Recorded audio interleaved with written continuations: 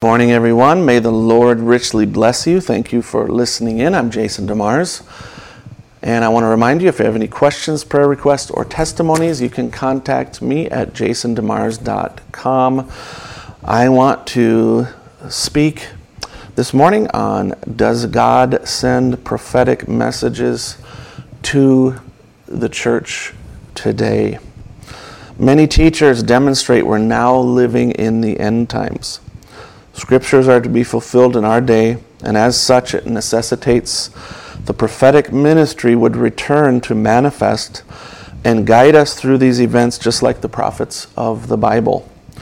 I want to show you using the Scriptures alone to demonstrate that there's a promise of a prophetic message to come to the church through the means of a prophet. Matthew 25, verse 1, "Then the kingdom of heaven will be like 10 virgins who took their lamps and went to meet the bridegroom." This is a verse dealing with the end time. In Matthew 24, Jesus speaks of the signs of the end time. And as chapter 25 starts, he says, "Then," that is during the end times. He likens the kingdom of heaven to 10 virgins. This is not speaking of heaven, but rather the church on earth. Read the 7 parables of Matthew 13. The kingdom of heaven has wheat and tares, and even the evil one working in it. It speaks of the time period of the church ages. Matthew 25, verse 2, 5 of them were foolish and 5 were wise. Gives us 2 classes of virgins, wise and foolish. They're both virgins. They're clean and pure in the sight of God. They're saved and sanctified. Matthew 25, 3, "For when the foolish took their lamps, they took no oil with them.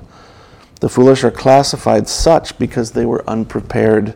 They didn't take any oil with them." Matthew 25, verse 4, "But the wise took flasks of oil with their lamps. The wise took extra oil to refill their lamps. The foolish did not. As the bridegroom was delayed, they all became drowsy and slept. Revival fires died down. They are no longer on fire waiting for the appearing of Christ." Verse 6, "But at midnight there was a cry, 'Here is the bridegroom, come out to meet him.'" Here's where I want to point out the customs of the Jewish wedding. The bridegroom would come with his party to the bride's home. The bride made herself ready, and with her wedding party went out to wait the soon appearing of the bridegroom. The bridegroom had groomsmen, and one of them was the best man. He acted as the spokesman for the groom. Upon the arrival of the groom's party, the best man would go before it and shout, "Here is the bridegroom, come out and meet him." This is the message calling the church to get ready for the Lord's appearing. To send a message to the church, the bride of Christ, there would have to be a prophetic message. This message is twofold. Here is the bridegroom, and come out to meet him. Verse 7, "Then all those virgins rose and trimmed their lamps." Verse 8, "The foolish said to the wise, 'Give us some of your oil, for our lamps are going out.'" Here we see that the foolish had oil in their lamps because they were lit, but were going out. Verse 9, "But the wise answered, saying, 'Since there will not be enough for us and for you, go rather to the dealers and buy for yourselves.'" The wise cannot give the foolish the Holy Ghost. They must go to the source to receive it. Verse 10, "And while they were going to buy, the bridegroom came, and those who were ready went in with him to the marriage feast, and the door was shut." The wise virgins go in the rapture to the wedding supper. But the foolish are left behind to go through the tribulation period where there is weeping and gnashing of teeth. The foolish virgins are saved Christians, but they cannot go in the rapture. They are left behind and saved through the tribulation period. Come out to meet him. Revelation 18:4 says, "Then I heard another voice from heaven saying, 'Come out of her, my people, lest you take part in her sins, lest you share in her plagues.'" The virgins are called to come out and meet the bridegroom, and this is the clear connection.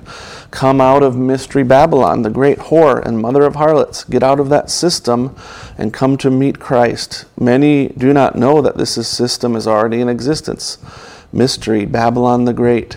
Just who is the whore of Revelation 17? Revelation 17, verse 1, "Then one of the 7 angels who had 7 bowls came and said to me, 'Come, I will show you the judgment of the great prostitute who is seated on many waters.'" Verse 2, with whom the kings of the earth have committed sexual immorality, and with the wine of whose sexual immorality the dwellers on earth have become drunk. Verse 3, and he carried me away in the spirit into a wilderness, and I saw a woman sitting on a scarlet beast that was full of blasphemous names, and it had 7 heads and 10 horns. Verse 4, and the woman was arrayed in purple and scarlet, and adorned with gold and jewels and pearls, holding in her hand a golden cup full of abominations and the impurities of her sexual immorality. And on her forehead was written a name of mystery, Babylon the Great, the mother of prostitutes and of earth's abominations. Verse 6, and I saw the woman drunk with the blood of the saints, the blood of the martyrs of Jesus. When I saw her, I marveled greatly. In the Old Testament, when Israel sought the help of other nations and other gods, the God of Israel sent his prophets and pronounced that his people had become a whore. Read Ezekiel 23. Notice what Paul writes to the Corinthians. For I feel divine jealousy for you, since I betrayed to one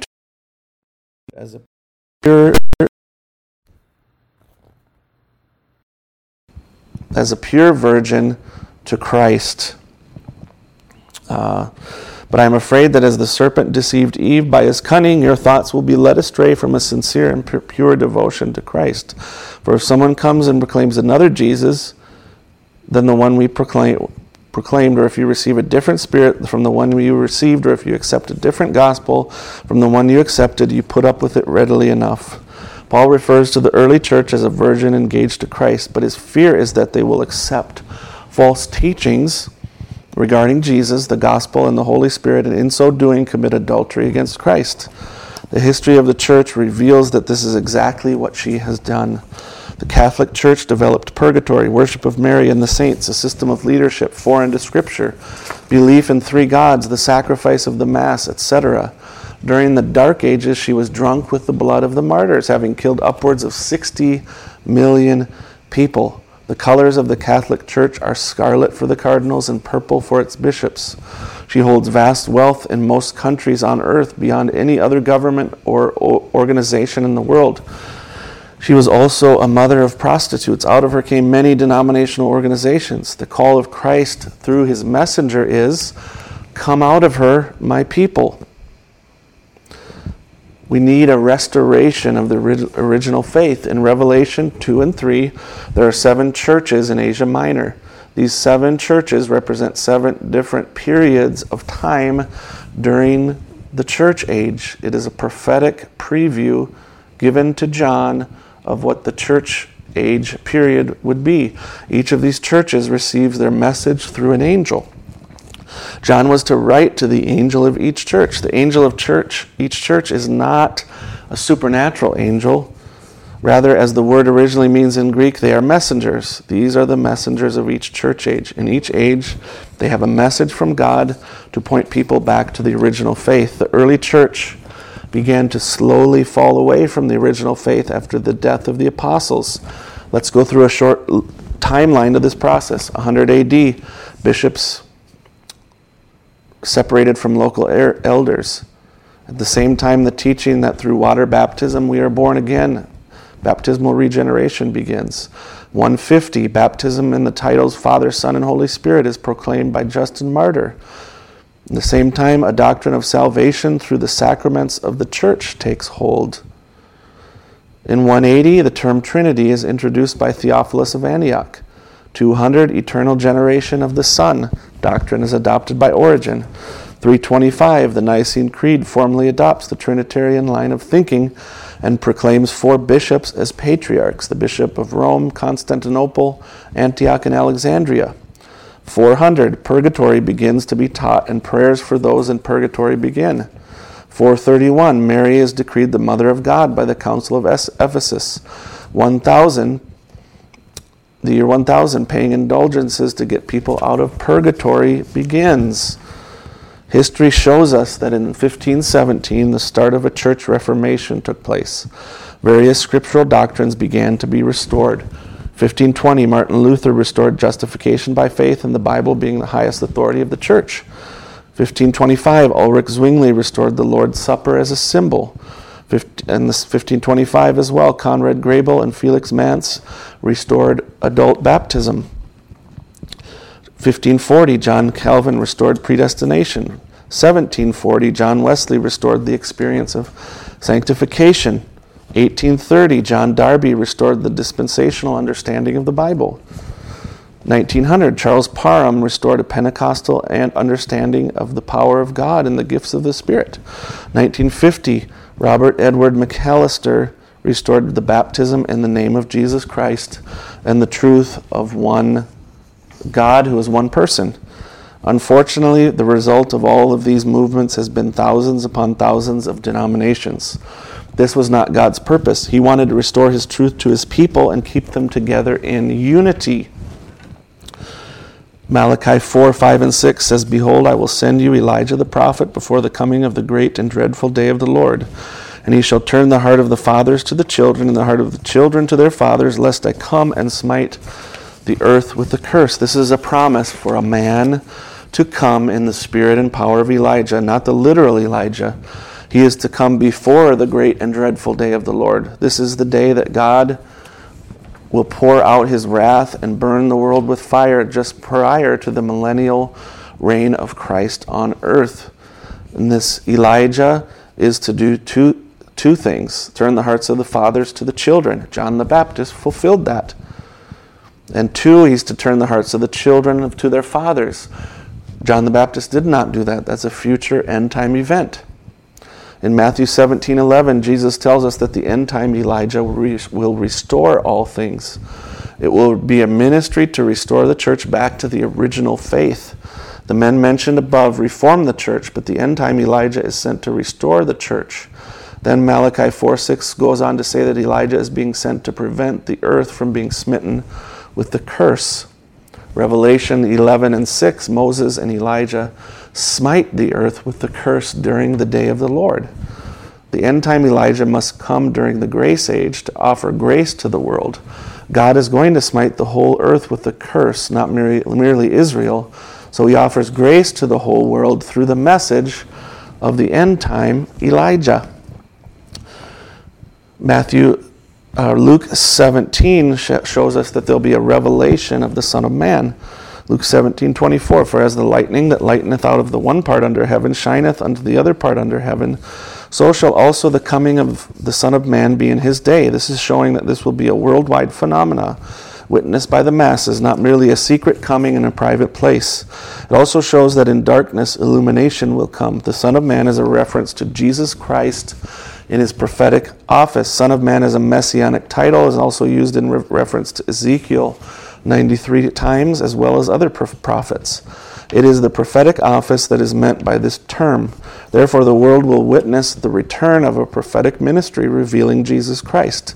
Jesus manifested his ministry by revealing the secrets of the heart. Think of his first interaction with Peter and Nathanael, the woman at the well. All of them, he told the secrets of their hearts, the names, parents, address, etc. Luke 17:25, "But the first he must suffer many things and be rejected of this generation. And as it was in the days of Noah, so shall it be in the days of the Son of Man." Jesus further defines what will take place and the nature of it. The lightning from verse 24 cannot be an immediate and instantaneous reference, because this verse speaks of the days of the Son of Man. This means that the age that the Son of Man is revealed is a period of time over the course of years. The days of Noah were 120 years. Not that the days of the Son of Man will be precisely this period of time, but it merely points out that the days of the Son of Man are a period of time and not an instantaneous event. Luke 17:27, "They did eat, they drank, they married wives, they were given in marriage until the day that Noah entered the ark and the flood came and destroyed them all." The days of the Son of Man, they are referring to a period of time leading up to the judgment. They continued with life like everything was normal, but it certainly was not. Also to note, during the days of Noah, there was a prophet, Noah, preaching a message to repent and get into the ark. In the days of the Son of Man, there will be a prophet preaching a message to repent and return to the true revealed Christ. Luke 17:28 says, "Likewise also, As it was in the days of Lot, they did eat, they drank, they bought, they sold, they planted, they builded. 29, but the same day that Lot went out of Sodom, it rained fire and brimstone from heaven and destroyed them all. Even thus, verse 30, shall it be in the day when the Son of Man is revealed. During the days of Lot, Abraham was outside of Sodom. God came and met Abraham and foretold of the coming destruction of Sodom, but more importantly, prophesied of the coming son, Isaac. As he did so, Sarah laughed in her heart. God spoke to Abraham and said, why did Sarah laugh, saying to herself, saying, shall I have pleasure with my Lord? God discerned the heart of Sarah. This foretells a prophetic ministry at the end time wherein the secrets of the heart will be revealed, thus manifesting Jesus Christ to be the same yesterday and today and forever. There is also a promise of the opening of the word at the end time. Daniel 12, verse 4, but thou, O Daniel, shut up the words and seal the book even to the time of the end. Many shall run to and fro, and knowledge shall be increased. Verse 8, and I heard, but I understood not. Then said I, O my Lord, what shall be the end of these things? And verse 9, and he said, go thy way, Daniel, for the words are closed up and sealed till the time of the end. Verse 10, many shall be purified and made white and tried, but the wicked shall do wickedly, and none of the wicked shall understand, but the wise will understand. Daniel receives a vision, but he doesn't understand it. He's then told to shut up and seal the book until the end time. In verse 8, he asked for the understanding, and he's told again, the words are closed up and sealed till the time of the end. Therefore, based upon the scripture, we understand that at the end time there will be an opening of the word, and it will be revealed and understood by God's people. Verse 10, it says, the wicked will not understand, but the wise will understand. What will the wise understand? The opening of the word. As the word came to the children of Israel through the prophet Daniel, so will the opening of the word come to God's people through a prophet. As the word, 1 Peter 1 verse 5, who are kept by the power of God through faith unto salvation, ready to be revealed in the last time. Peter is writing to the church. And in this verse, he shows that something further about salvation will be revealed in the last time. Daniel wanted to understand the word regarding redemption, but it was sealed until the time of the end. The words are in the scripture, but they are not to be fully understood until the end time. This is not a revelation only for Israel, but rather, as Peter writes, it's for the church. In Revelation 5, we witness a scene in heaven. There's a book in the hand of God sealed with 7 seals. John sees that there's no one worthy to take the book and loose the seals, and he weeps because of it. Then one of the elders says to him, don't weep, because the Lion of the tribe of Judah has prevailed. And John turns to look, and in the middle of the throne there's a lamb standing as it had been slain. He was found worthy to open the seals because he purchased us for God out of every nation. This is the book of redemption. Christ comes to claim his possession in order to complete the process of redemption. He opens the book, and then in Revelation 10 we see a mighty angel who by his attributes we realize is Christ himself in spirit form coming down with an open book, and he speaks with a loud voice, and when he does, 7 thunders utter their voices. John is about to write, and he's forbidden to do so, and he's told to seal up the words the 7 thunders uttered. This then is connected to the sealed book of Daniel 12. The 7 thunders utter the mystery that was hidden to Daniel. In Revelation 10:7, we find that in the days of the 7th angel, 7th church age messenger, the mystery of God should be finished as it was declared to his servants, the prophets. Thus it is the 7th church age messenger, the end time messenger, that reveals the mystery of the sealed book from Daniel's time. Now I want to introduce to you the end time prophet messenger. In the early 1900s, a baby was born in the Kentucky hills. When he was born, his family reported that some kind of supernatural light came into the dark room. When that boy was young, a whirlwind came into a tree that said, don't ever drink or smoke or defile your body in any way, for there'll be a work for you to do when you're older. When he was born again, that light appeared to him again in the form of a cross in a dark woodshed. When he started to preach in his local church and needs arose in the community, he saw visions that directed him to pray for those who were sick. He saw results and people were healed. In 1933, while he was baptizing new converts, that light appeared again. visible to all, and a voice spoke, as John the Baptist was sent to forerun the first coming of Christ, you are sent with a message to forerun his second coming. In 1946, after years of pastors telling him that his visions were from the devil, he went to the woods to pray and get an answer for what was transpiring in his life. A light appeared in the room and footsteps came towards him.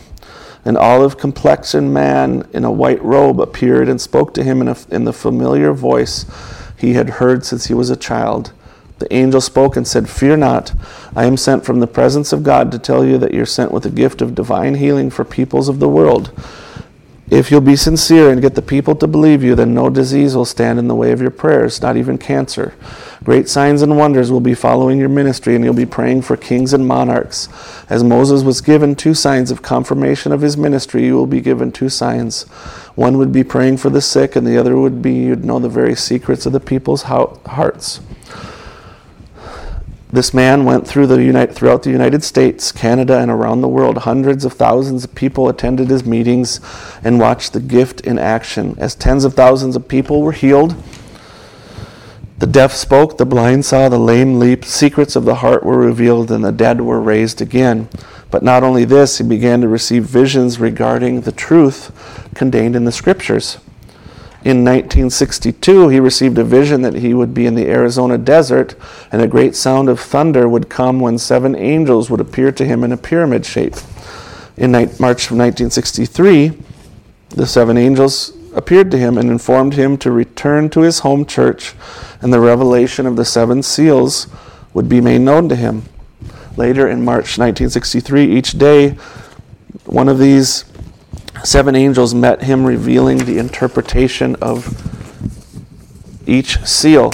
The minister I'm speaking of is William Branham. He went on to his reward in December 1965. But Scripture has been fulfilled. Malachi 4, 5, and 6. And Matthew 25, 6. Brother Branham restored the apostolic faith, and his message was the midnight cry forerunning the second coming. As John the Baptist was sent to forerun the first coming of Christ, you will be sent with a message to forerun his second. William Branham's ministry was vindicated in order to show that he had the correct interpretation of the Scriptures. He brought together all the loose ends the Reformation brought out. Luke 17:30, revealing Jesus Christ, the Son of Man, through the prophetic ministry of discerning the thoughts and intents of the heart.